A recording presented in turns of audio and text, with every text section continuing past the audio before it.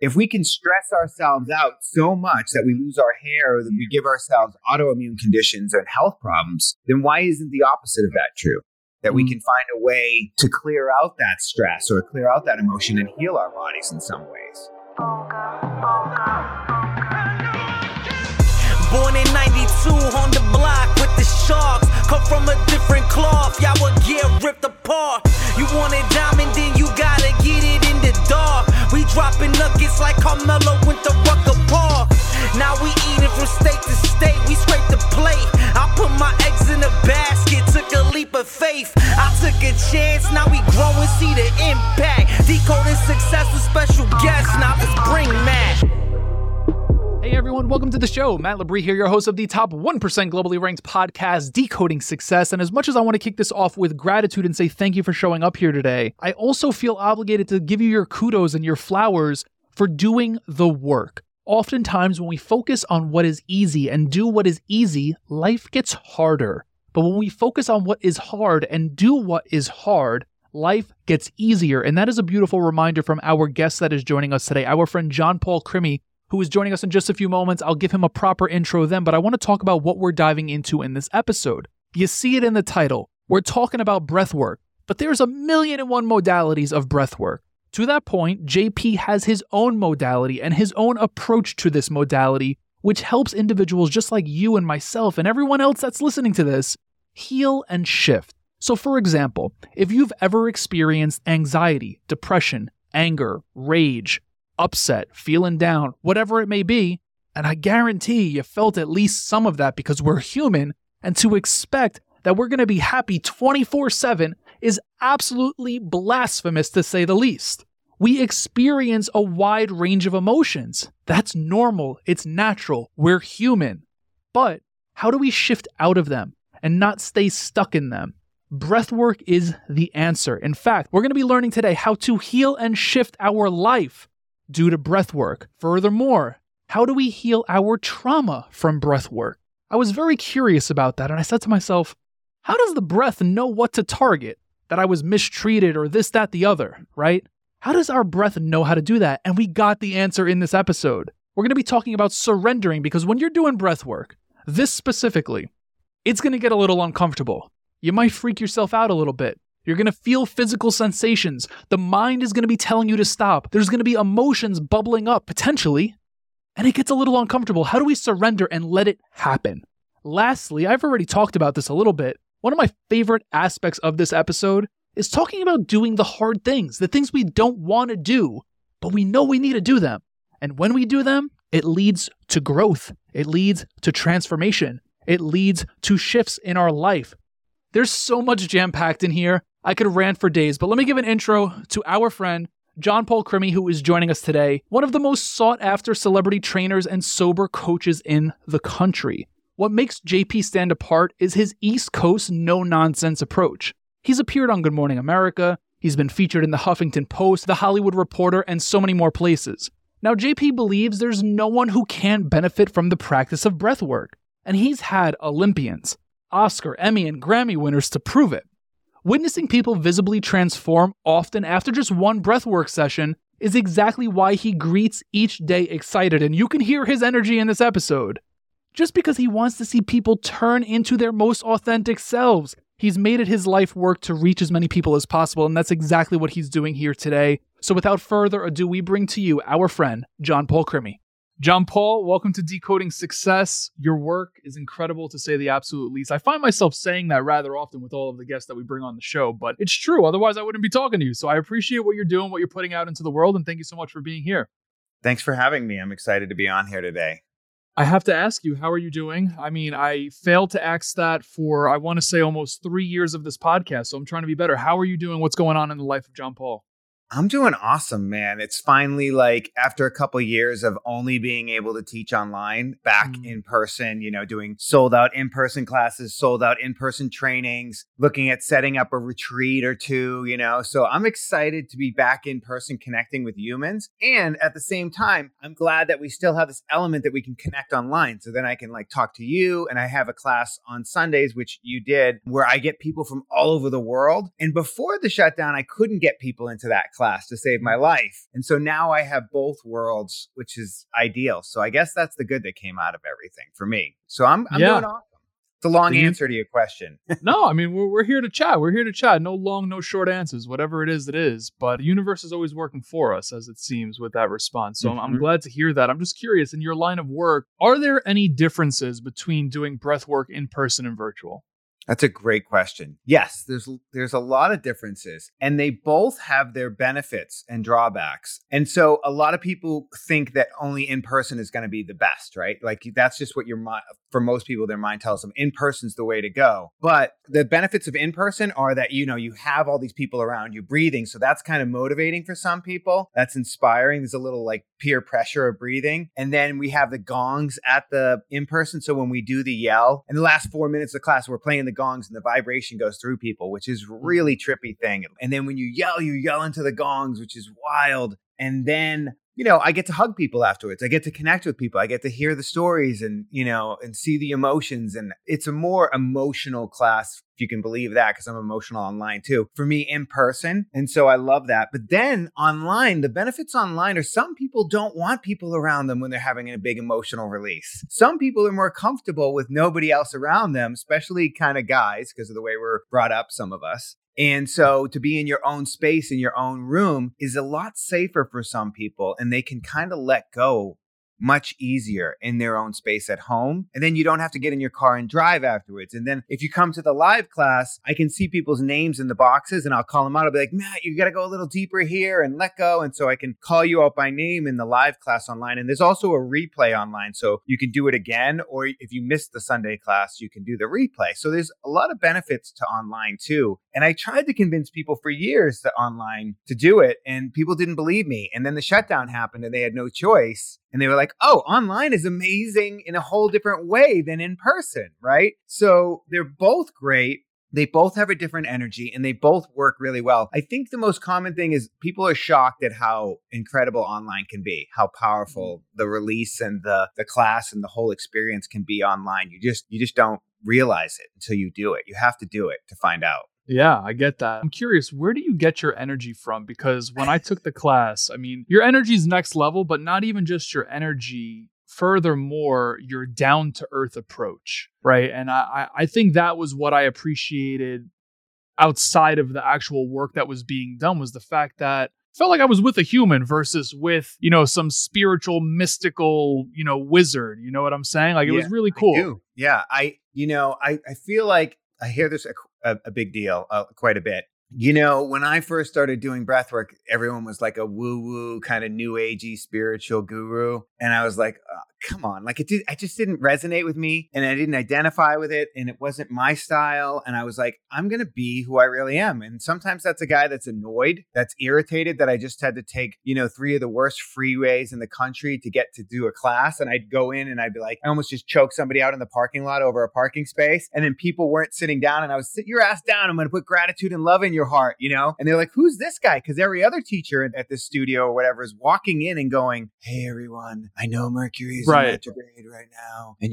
and I'm like, first of all, whose voice is that you're using? Second of all, you're not like an enlightened guru. So my thing is like, I'm just like everybody else. I have good days. I have bad days. I have good moments. I have bad moments. And this breath work thing helps me.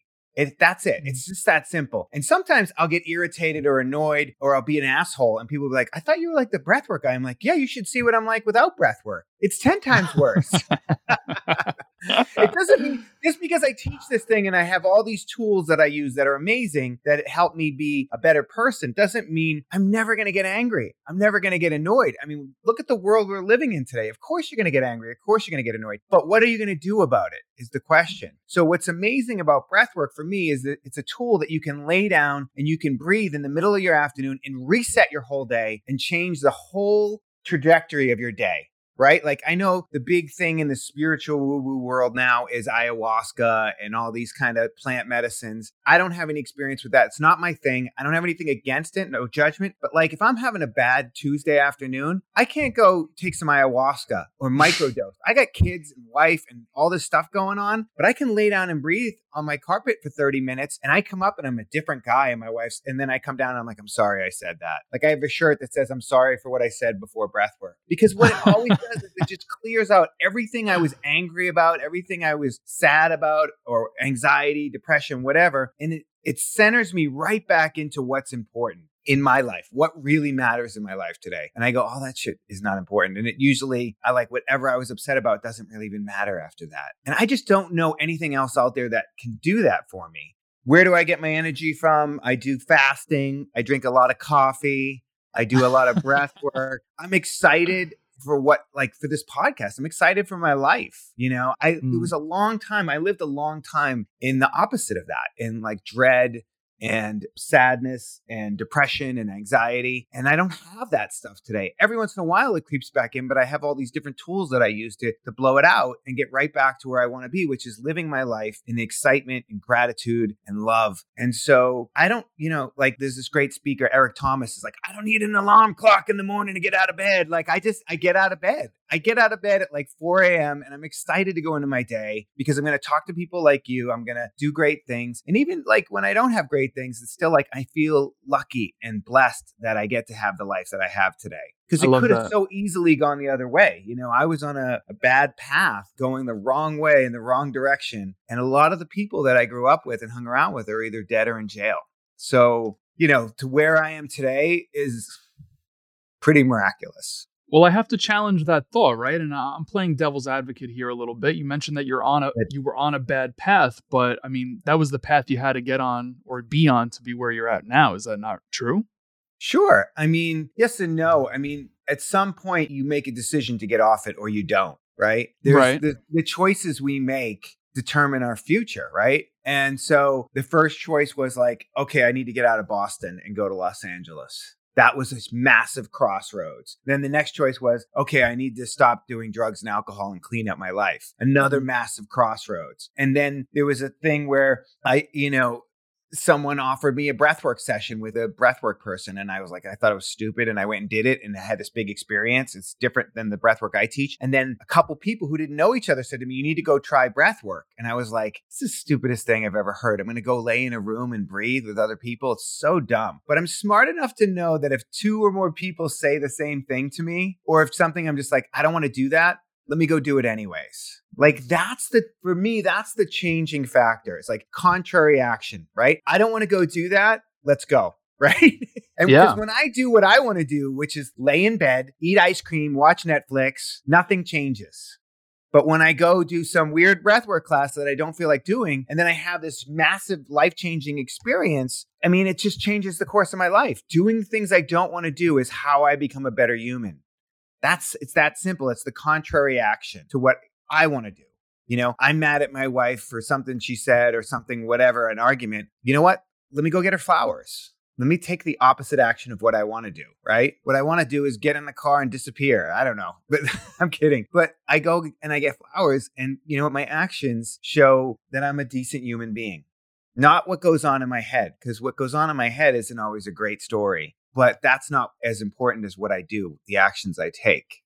Absolutely. Now, where did the shift happen, per se, when you were looking to move out of Boston or, stop taking drugs, this, that? Like, what was it that came over you, if anything, as I realize how wrinkled my shirt is here? But I'm curious, where was that shift? And was it an experience? Was it a person? Was it just a combination of things? It's a great question.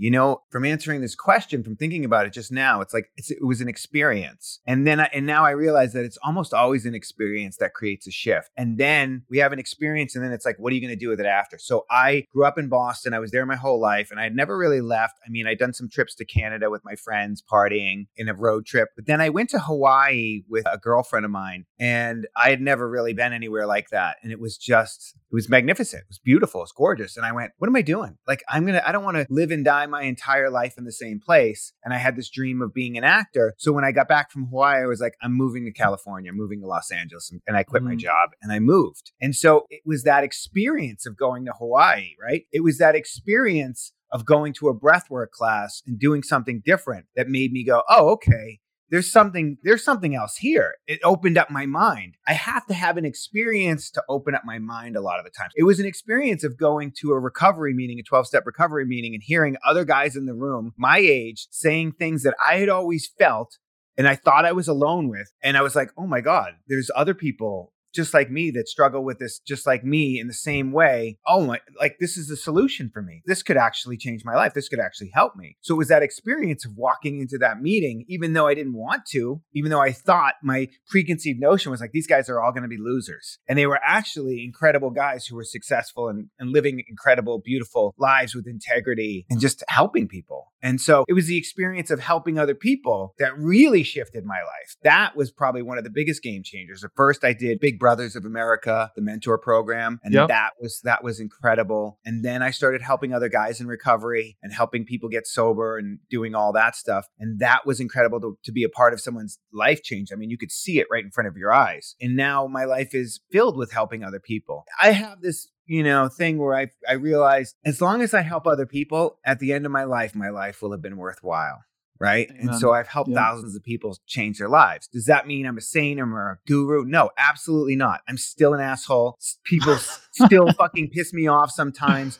People do annoying shit, but for the most part, I'm a pretty good guy. It was the experience I had. I got to meet Tony Robbins and he was really nice and he invited me to a seminar and it was life-changing. It was absolutely life-changing. And that created a huge shift in me. So experiences are huge. I tell people who do my breathwork, I'm like, you don't know if you want to be a teacher or not, but if you want to dive deeper, come into my breathwork training and it's 4 days of doing this incredible work with the breathwork. So it's not just breathwork. It's like we do these transformational exercises, combine them with breathwork, and I have you doing all this stuff, really moving people out of their comfort zone. You're going to grow. Whether or not you ever teach breathwork or not, doesn't matter. You're going to have this experience. And everyone who does it goes, this is the best thing I've ever done for myself. This is the most incredible shift I've ever created in myself in 4 days. I also have it online. I have the teacher trainings online and people do that as well. And I see people, I did a student of mine, I did his class online recently and that was incredible. He took the online training that I have. He's in London and he's great. I see his social media.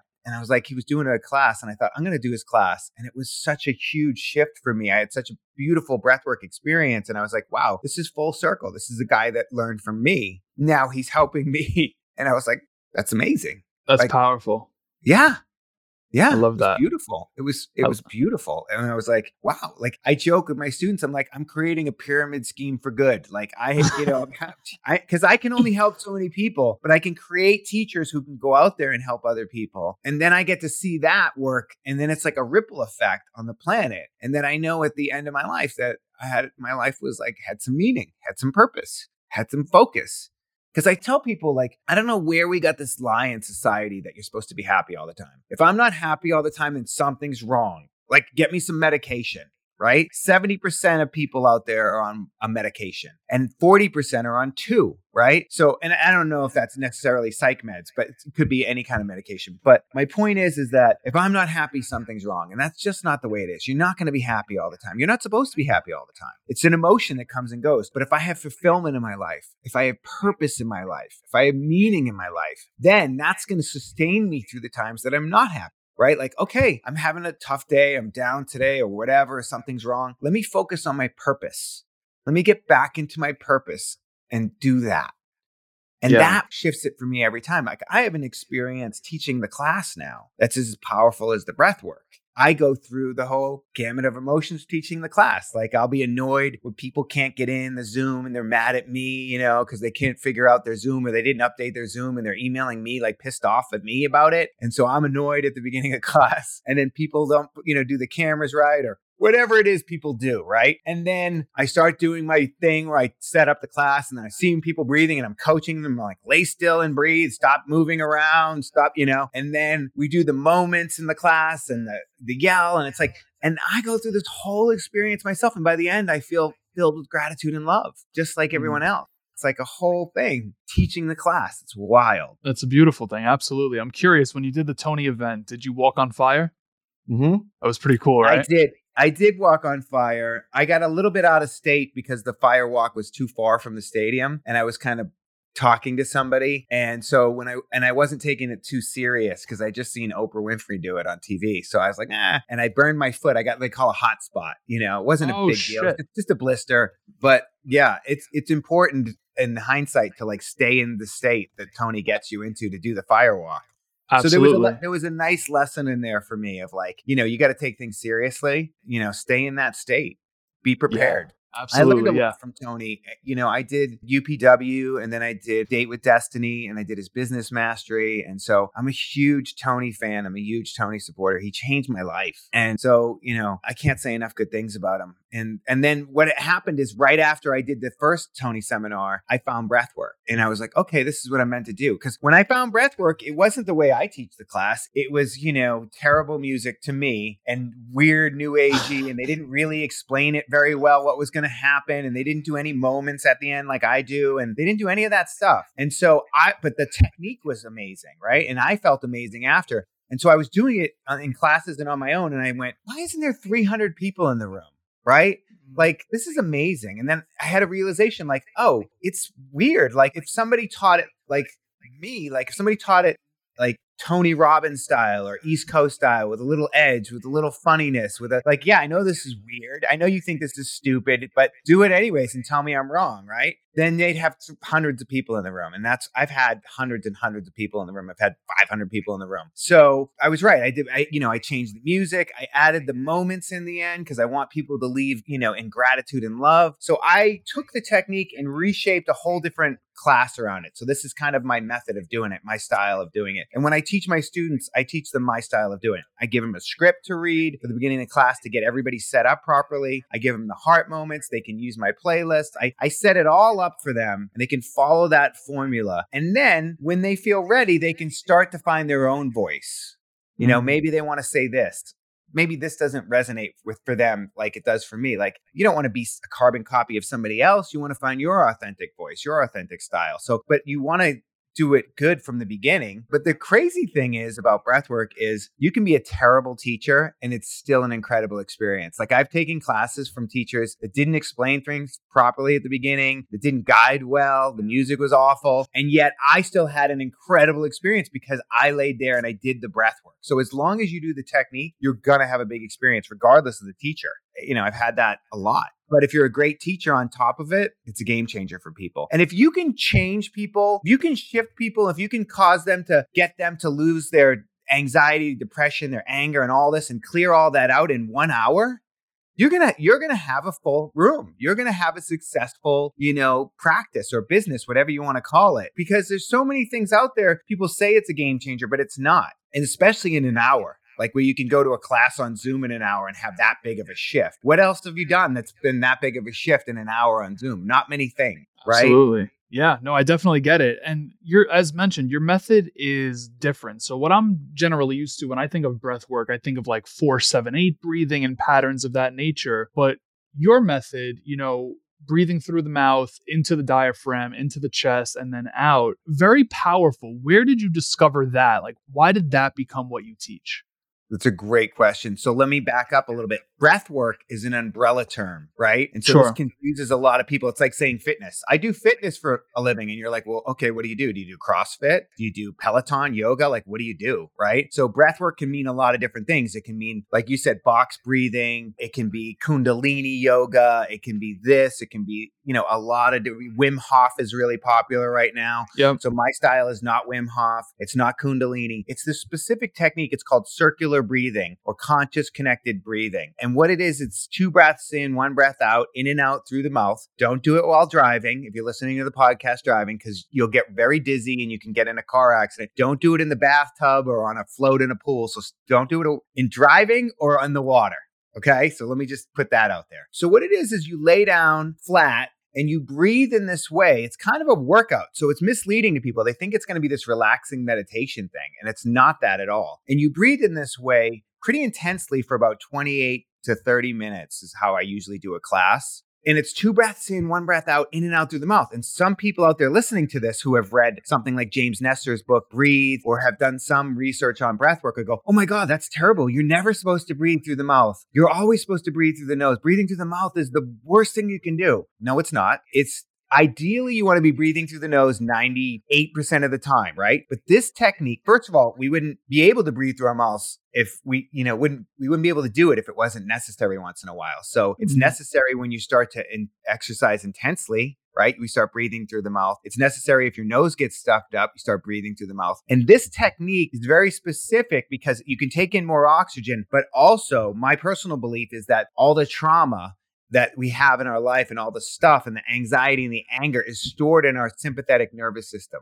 And when we breathe through our mouth, we're breathing into the sympathetic nervous system. When we breathe through our nose, we're breathing through the parasympathetic. So when we lay down and we intentionally breathe into our sympathetic nervous system with the intention of clearing out the stuck trauma, the stuck depression and anxiety, something incredible happens. And I say this in my classes. I say, listen, you thought you were screwed up because of your parents, and you were right. It is their fault. Trauma is passed on through the DNA, right? And so science has proven that trauma is passed on to the DNA, but it's not just your parents' fault. It's their parents' fault and their parents' fault. So it's passed on through the DNA to us. So you might be out there and you might be like, I don't know why I'm so messed up, right? I don't know. I had an all right childhood or whatever. I don't know why I have depression or anxiety or all this stuff. It could be generational trauma that's been passed on to you. And I've seen generational trauma get cleared through this style of breath work. It's incredible. So when we breathe through our mouth, we're breathing intentionally into our sympathetic nervous system, trying to clear out that trauma.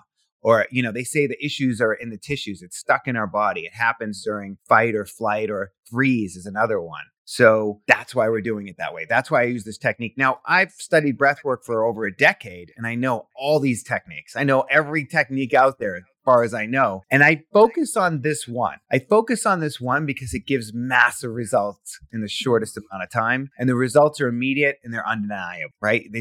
They're undeniable. So why would I go, okay, let's do some box breathing. Now, box breathing's great. There's a technique that I love that's a simple in through the nose, out through the mouth. And I use that before I speak in front of huge groups, or if I'm in the car and I'm irritated, or if I'm going to say something stupid to my wife, she starts laughing when she hears me breathing like that. I use that technique. It's a great technique, but I'm not going to teach that to a room of 500 people. I want to give these 500 people this incredible experience that they're like, afterwards, they're like, I've never experienced anything like that. And I hear these crazy, wild stories afterwards. That's what I want to do. Why would I want to do anything else? Until I find something better, that's what I'm doing.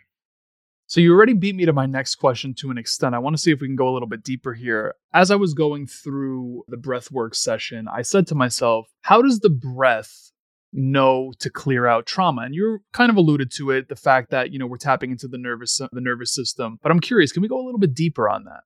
Yeah, it's an interesting point because, sometimes if you're exercising intensely, running or boxing, whatever, you'll start breathing through your mouth.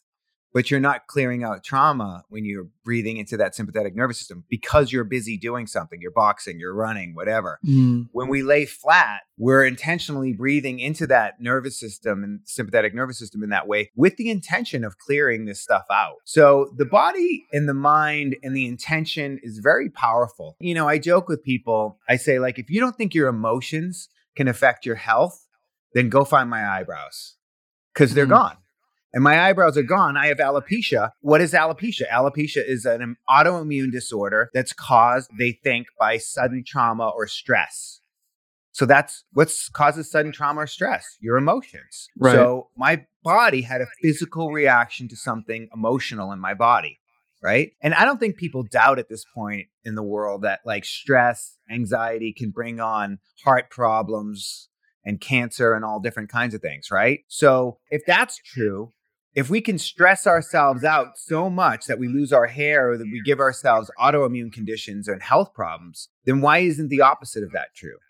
That we can find a way to clear out that stress or clear out that emotion and heal our bodies in some ways. My hair is never coming back. That's just the way it is. I'm fine with that. I've made my peace with that. I'm comfortable in my skin today more than I ever have been. But my point is that, what we set our intention to is very powerful. And what we focus on is very powerful. It's like, I think I learned this from Tony Robbins, the reticular activating system, right? Yep. Is like this thing in our brain that when you go and buy that like certain car, right? Now you see that car everywhere. You see that car. So your brain will focus on certain things. Like it's just whatever it focuses on. So if we focus on healing our body, if we focus on taking care of our body and clearing out our trauma, clearing out our stress, that's really powerful. I love that. Now, in the beginning of the breath work, you mentioned setting the intention. So if I walk in there and I say my intention is to work on this specific trauma, does the breath connect to that as well? Sometimes yes, sometimes no. Sometimes we set an intention and then all this stuff comes up and comes out that has nothing to do with our intention, or we think it has nothing to do with our intention. The breath knows better than we do. It's wild. Like it actually will go like, oh, I'm going to lay down and breathe and focus on this. And then something else comes up. Like I got to focus on my business, and then I'll breathe and it'll be like, no, go help this person.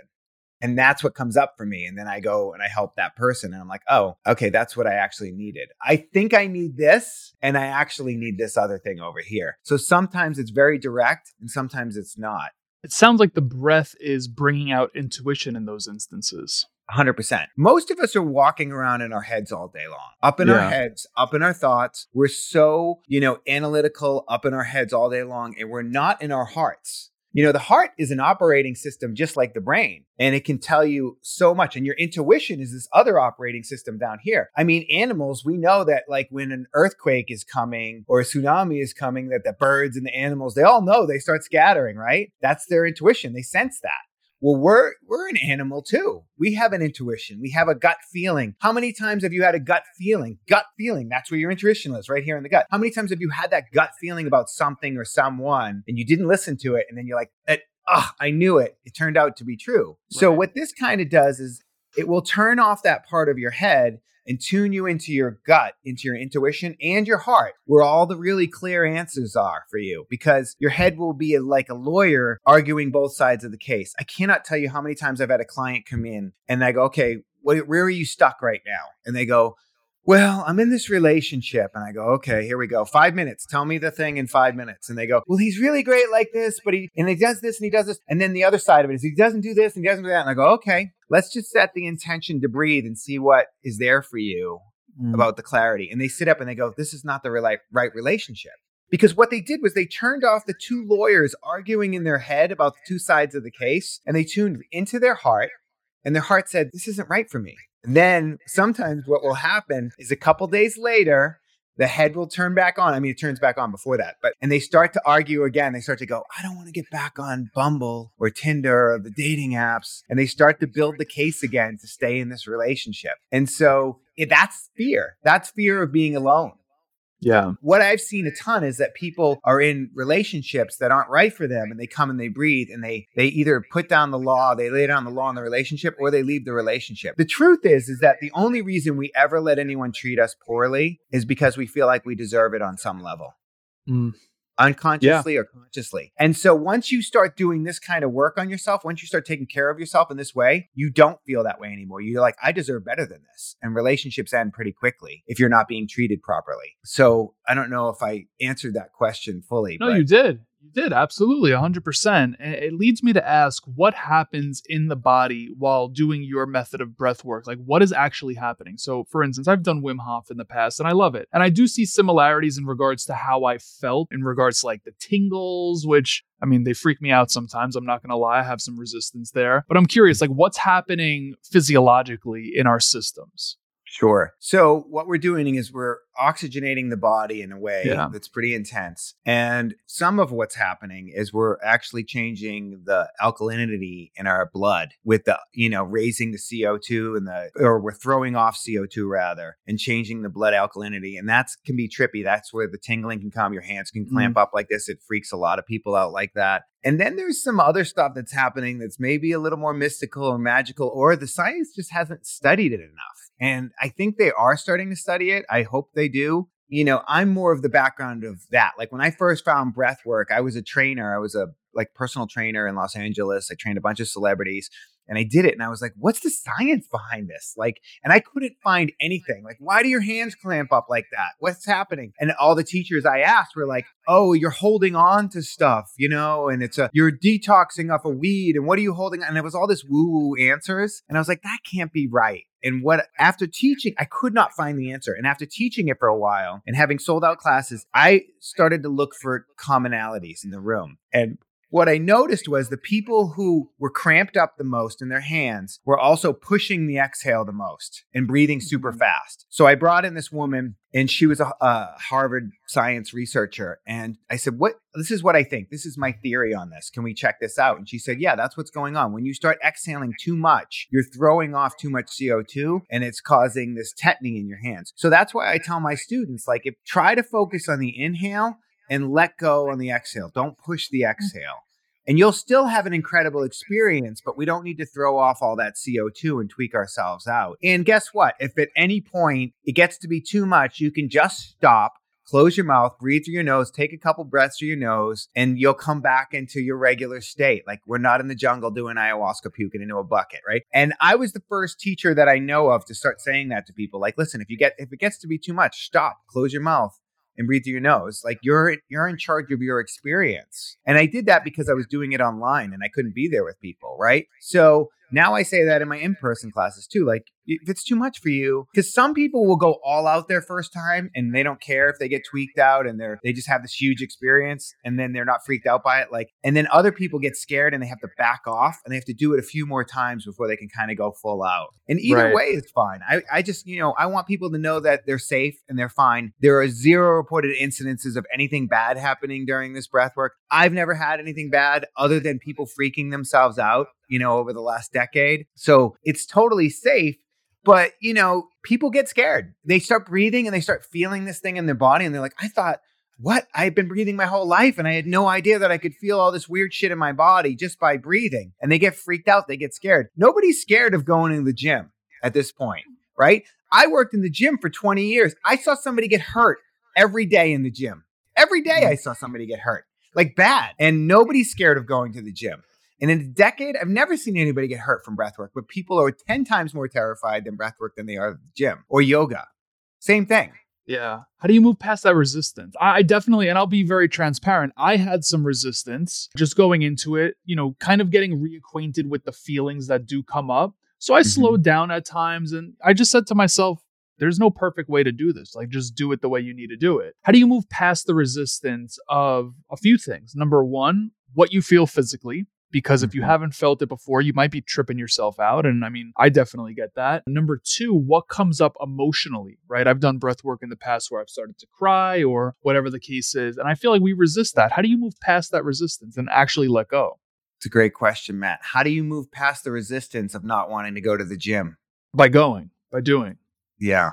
I mean, that's it. You just have to force yourself to do it. Your brain doesn't give a shit about your happiness. You have to override that. Right. And it's really kind of the first 10 minutes, 12 minutes of the breath work, just like going to the gym, the first, like the warm up or getting there. Your brain is like, I don't want to go today. It starts trying to make excuses and talk you out of going. It's the same experience. We have to override our brains. There's this, and I talk about this in the classes, this part of our brain that like is the ego and can shut down in breath work sometimes. It's called transient hypofrontality, where it shuts off that ego that tells us we're not enough. I'm not thin enough. I'm not smart enough. I'm not rich enough. I'm not pretty enough. Right? I'm not hairy enough. In some way, I'm not enough. So that shuts down in breathwork, but it doesn't do it in the beginning. In the first 10, 15 minutes of breathwork, it's fighting you. It's like, this is weird.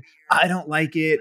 This isn't for me. I don't want to be here. This is stupid. I can't believe I feel dizzy. I'm going to pass out. Oh my God, I feel nauseous. My throat's dry. It like gives you it just talks mad trash to you to do everything it can to get you to stop, because it doesn't want you to shut down that part of your brain. It doesn't want you to do it. And it's intense. And some people actually, their brain is so strong that their operating system in their head is so strong, they can't do it. They literally can't. Like, their brain is taking over control. And it's kind of a bummer, because those are the same people that have massive anxiety because they're listening to this story in their head. They're tripping out about the future so hard that they're giving themselves all this anxiety. And so their brain is like gotten so overactive, so out of control. that they need to turn that off and shift into their heart and shift into this moment and this breath here where everything is fine. And so you have to just force yourself to do it. The way I did it for the first 5 years was I'd be like, shut up, John Paul. My head would be like, I don't like it. I don't want to do it today. Nothing's going to happen. Shut up, John Paul. Shut up and breathe. And I just had to just keep telling myself to shut up and do it. And that worked for me. But, the results are there. If you want the results, they're there for you. You have to override it. That was the first part of your question. The second part was the emotional part, right? Right. And so emotions, for example, crying is really good for us. Crying releases chemicals in our body that strengthen the immune system. It completes the stress cycle in our body. We're supposed to cry. Otherwise, we wouldn't do it. It's a necessary function of our bodies as humans. And I've had people come up to me after my class and be like, oh my God, that's the first time I've cried in 4 years. I'm like, 4 years? You're going to explode. You're going to give yourself a terrible sickness. That's like saying I haven't gone to the bathroom in 4 years. Like, this stuff is built up inside of us and we need a good cry. You don't have to cry. It's not a requirement in my class, but it's actually really good for you. And a lot of us didn't get permission to cry growing up, or we have some negative story around crying. Like, if I cry, I'm weak, or if I cry, it's bad. And it's not. It's always been a sign that you're alive since birth. Like, it's necessary for you. It's good for you. And that's why for some people, the online class is better. Come to online, turn your camera off, lay there, cry your ass out. Nobody needs to know. When I first started doing breath work, I was having these massive experiences and just years of trauma was leaving me. And I was just crying like a little girl with a skinned knee on my floor in the fetal position. And then I would go to work and I would feel happy and present and with gratitude and love. And my clients were like, dude, what's going on with you? You medicated? What did you relapse? Like, what's going on? You're a different person. And I'm like, I'm doing this. I was embarrassed. I'm like, I'm doing this weird breathing thing. And they're like, what is it? And I told them, and they're like, I want to try that. And so I didn't even want to teach it. I was embarrassed about it. But I started teaching it and doing it with my clients. And I saw them having massive results. And I was like, wow, I guess this works on everybody or most people, right? And so, it works if you do it, but it's hard. It's uncomfortable. There's some work in the breath work. Most things in this life that are beneficial to us, that will shift our lives, that will help us, require effort and that require us to get out of our comfort zone. The gym is not comfortable for most people. Most people hate the gym. Ice baths are a nightmare. Cold showers are horrible, but you feel amazing afterwards, right? Like, almost everything out there requires you to be uncomfortable, requires effort. And then it makes your life better. So it's up to you. If you do what's easy all the time, life gets hard. And that sucks. And if you do what's hard, life gets easier. So choose your hard. Which one do you want? Absolutely. I love this. I'm curious, were you ever shamed for crying? I remember the first time or second time I ever was. And it's funny, it was while playing basketball. I took a charge on defense. And I'll never forget, I started to tear up because I did something good. And my teammate looked at me and he said, don't cry. And I was like, fuck. That's still stuck with me. That's back in 4th grade. Yeah. I'm curious, were you ever shamed for crying? It's almost like I can't remember a lot of my childhood. I think there's some things I blocked out there, but that's where all that stuff starts. That's where it all happens, right? Somebody pokes you in the belly and says, you got a big belly. And we start holding in our abs and we stop breathing into our belly, into our diaphragm, right? Yeah. Somebody says, oh, you're a crybaby. You're a little wimp. You're a baby. I'm sure I was with my brother and my father. I'm absolutely 1,000%. And I just grew up in, the South Shore of Boston. I grew up in a town called Pembroke, Massachusetts, a little town. It's the 5th most Irish town in America, surrounded by the 13 most Irish towns in America. That's called the Irish Riviera. So everybody was like, Irish and beating the shit out of each other and had 10 brothers and sisters and got drunk and got in fights, and alcohol was the solution to everything, really. But if I had an emotion, if I started to get vulnerable or emotional, I would do a shot and punch somebody in the face and it would go away. So that was my solution for a long time until that stopped working for me. I just remember being very sensitive as a kid, being very emotional, that not being well received everywhere in my life. And the irony in that is now I allow myself to be sensitive. I allow myself to be vulnerable in my classes, especially. And what happens is I open myself up and I get a little vulnerable or a lot vulnerable in my class. And I start to tear up or you can hear it in my voice. And that allows other people to get emotional in my class as well. And to kind of gives them permission to get emotional, because what comes from the heart goes to the heart. So if I open up my heart in my class and I get vulnerable, maybe you can open up your heart too, and you can get vulnerable too. And it helps. And I'm a guy. I'll kick your ass if I have to. I've been doing Brazilian Jiu-Jitsu for 15 years. I've been doing every martial art before that, boxing, kickboxing, Muay Thai. Like if somebody threatens my family, it's a bad idea. So I'm still a tough guy. I can still whoop an ass. But at the same time, I have no problem getting vulnerable and showing my feelings now. And I'm comfortable in my skin with that today. I'm comfortable with who I am today. And I wasn't most of my life. And so it's taken me a lot of work to get here. And I don't give a shit what other people think about me. It's not other people's opinions of me are none of my business. I cannot really be true to myself, true to my heart, and be who I really am and worry about what people think about. I have to decide. Can't be both. You can't be for everybody and be for yourself at the same time. You got to choose. Absolutely. I love this. What's a question you wish more people would ask you, and how would you answer it? Wow. I guess I would want people to ask me, like, what are you excited about today? What's your best ways to take care of yourself? What does excite you? Well, I know your work excites you. Obviously, we had that conversation earlier. My kids, I'm excited about my kids, raising my kids. I never wanted to be a dad. I never wanted a family. And I changed my mind on that. Something happened in one of those Tony seminars that shifted me. And now I have kids that I love. And that's beautiful. I'm excited about what comes next and about just what's happening right now. Like I'm doing a training in a week in Denver, and I'm excited to go into that room with those people for 4 days and watch them shift in front of me. I watch them come in one way and I watch them leave another way. And that excites me. Setting up retreats excites me, like with the possibility of that. All the things that I get to do, I just normal day too, like going to Brazilian Jiu-Jitsu today and you're going to go choke somebody and that's going to feel good, or I'm going to get choked. And I have a float tank in my house. I have a cemetery. That's the best. Yeah. That's the only thing that for me is not hard that has massive results. That is the best. Tank. How long are you in there? Are you doing an hour? Are you doing longer? It's a great question. I'm in there anywhere from a half an hour to an hour and 15. I never know how long it's going to be. And I did an hour and 15 yesterday and I thought it was 30 minutes. The other day I did 30 minutes and I thought it was an hour. You have no sense of time in there. Yeah. And, fortunately I have a life where I can do that. I can go, okay, it's 3:00. I'm shutting it down. I'm going into my tank. And this is my time to just let go. And I go into my tank and I do some of these affirmations when I get in there. And that helps to sort of decompress everything while my senses are turning off. And then I disappear and I go into this theta brainwave state. And when I come out, I'm a better human. Mentally, spiritually, emotionally. But people are like, you have a float tank in your house? That's crazy. They they can't believe it, right? And I go, well, you have a hot tub. This is cheaper than a hot tub.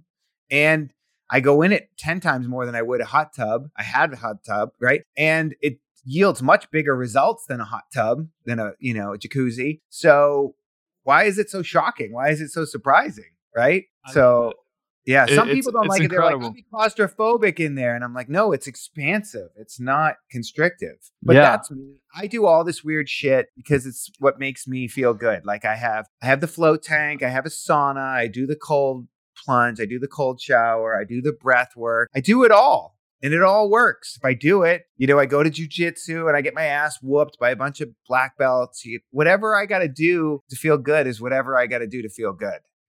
I love that. I absolutely love it. I've loved this conversation too. I want to give a moment. Where are you hanging out the most on social? Is it Instagram? I just want to make sure that we're getting people connected. I'm going to have socials, websites, where people can check you out in the show notes of this. But if someone wants to connect with you on social, where are you hanging out the most? So I probably spend the most time on Instagram. I post there the most. I'm on Facebook too. I'm on TikTok. I'm starting to do TikTok. I've given up. It's all part of the thing that we have to do because I want people to find me. I want people to come do my class online, and just experience this, or come do my class in person or my training. So social media is how people find you now. So I'm on pretty much, I'm never on LinkedIn. I have a LinkedIn. I'm not LinkedIn. I'm sorry. I am on LinkedIn. LinkedIn's great. I meant Twitter. I'm not really on Twitter. I have a Twitter account, but I'm not really on there. And my website is Breathe with JP. Don't forget the E. So BREATHE with JP. That's my main website. And then I have another website with the online courses, breathworkteachertraining.com. So I have a bunch of online courses that you can do in your own time, at your own pace. But my main website, if you want to do the online class, the Zoom class, or an in-person or whatever, is Breathe with JP. And you can email me at breathewithjp@gmail.com. too. I love that. I absolutely love this. I'm going to ask you one last question. This is something that I've been asking and I've had incredible responses. I'm really excited to hear yours. If John Paul lives to whatever year he wants to live, right? Whatever that is for you, you impact as many lives, you do as many seminars, you teach breath work to as many people as you want. But at the end of the day, comes to your last day, you could only be remembered for one piece of advice. This is the piece of advice that's going to be attached to your name for eternity. What piece of advice is that? That you're going to make mistakes. No matter how hard you work on yourself, no matter how much you do, you're still going to make some mistakes. And if you can learn to just love yourself a little bit more through those mistakes, that's going to change everything for you. I love that. Why is that your piece of advice? Because I think that people think they do, once I do this work, or once I get here, or once I make this much money, or once I have this career, these things, these goals, these dreams, once I get them, I'm going to be happy and I'm not going to screw up. And that's just not the case. You're not always going to be happy, and you're going to screw up. You're still going to make mistakes, and you're still going to feel badly sometimes. But the shift, the difference that you can make is I made a mistake. Let me not beat myself up on this mistake today. Let me just go like, I'm human. Let me love myself through my mistakes. And that will shift everything for you. Because if people treated me the way I treat myself for a long time, I would go to their house and kick their ass, right? So why am I being so hard on myself? I don't want my children to be that hard on themselves. I don't want my kids that I love more than anything in this world to treat themselves as harshly as I treat myself. So I have to model that for them. I have to show them like, I made a mistake. It's just human. It's the human condition. We're making mistakes all the time. We're going to continue to make mistakes. Can I just love myself anyways through the mistakes? Can I just not be hard on myself for today's mistake? I love that. JP, I appreciate this, man. This was absolutely incredible. Thank you for opening up, sharing your work, sharing your insights, your knowledge, all of that. Just expressing gratitude one last time. Thank you so much. Thank you so much for having me. This has been awesome. You have just tuned into the Decoding Success podcast featuring our friend John Paul Crimi. You could check him out in the show notes of this episode, where you're going to be able to find all of his work, socials, websites, and all of that good stuff. Make sure you are sharing this episode. And until next time, everyone, be blessed. Peace.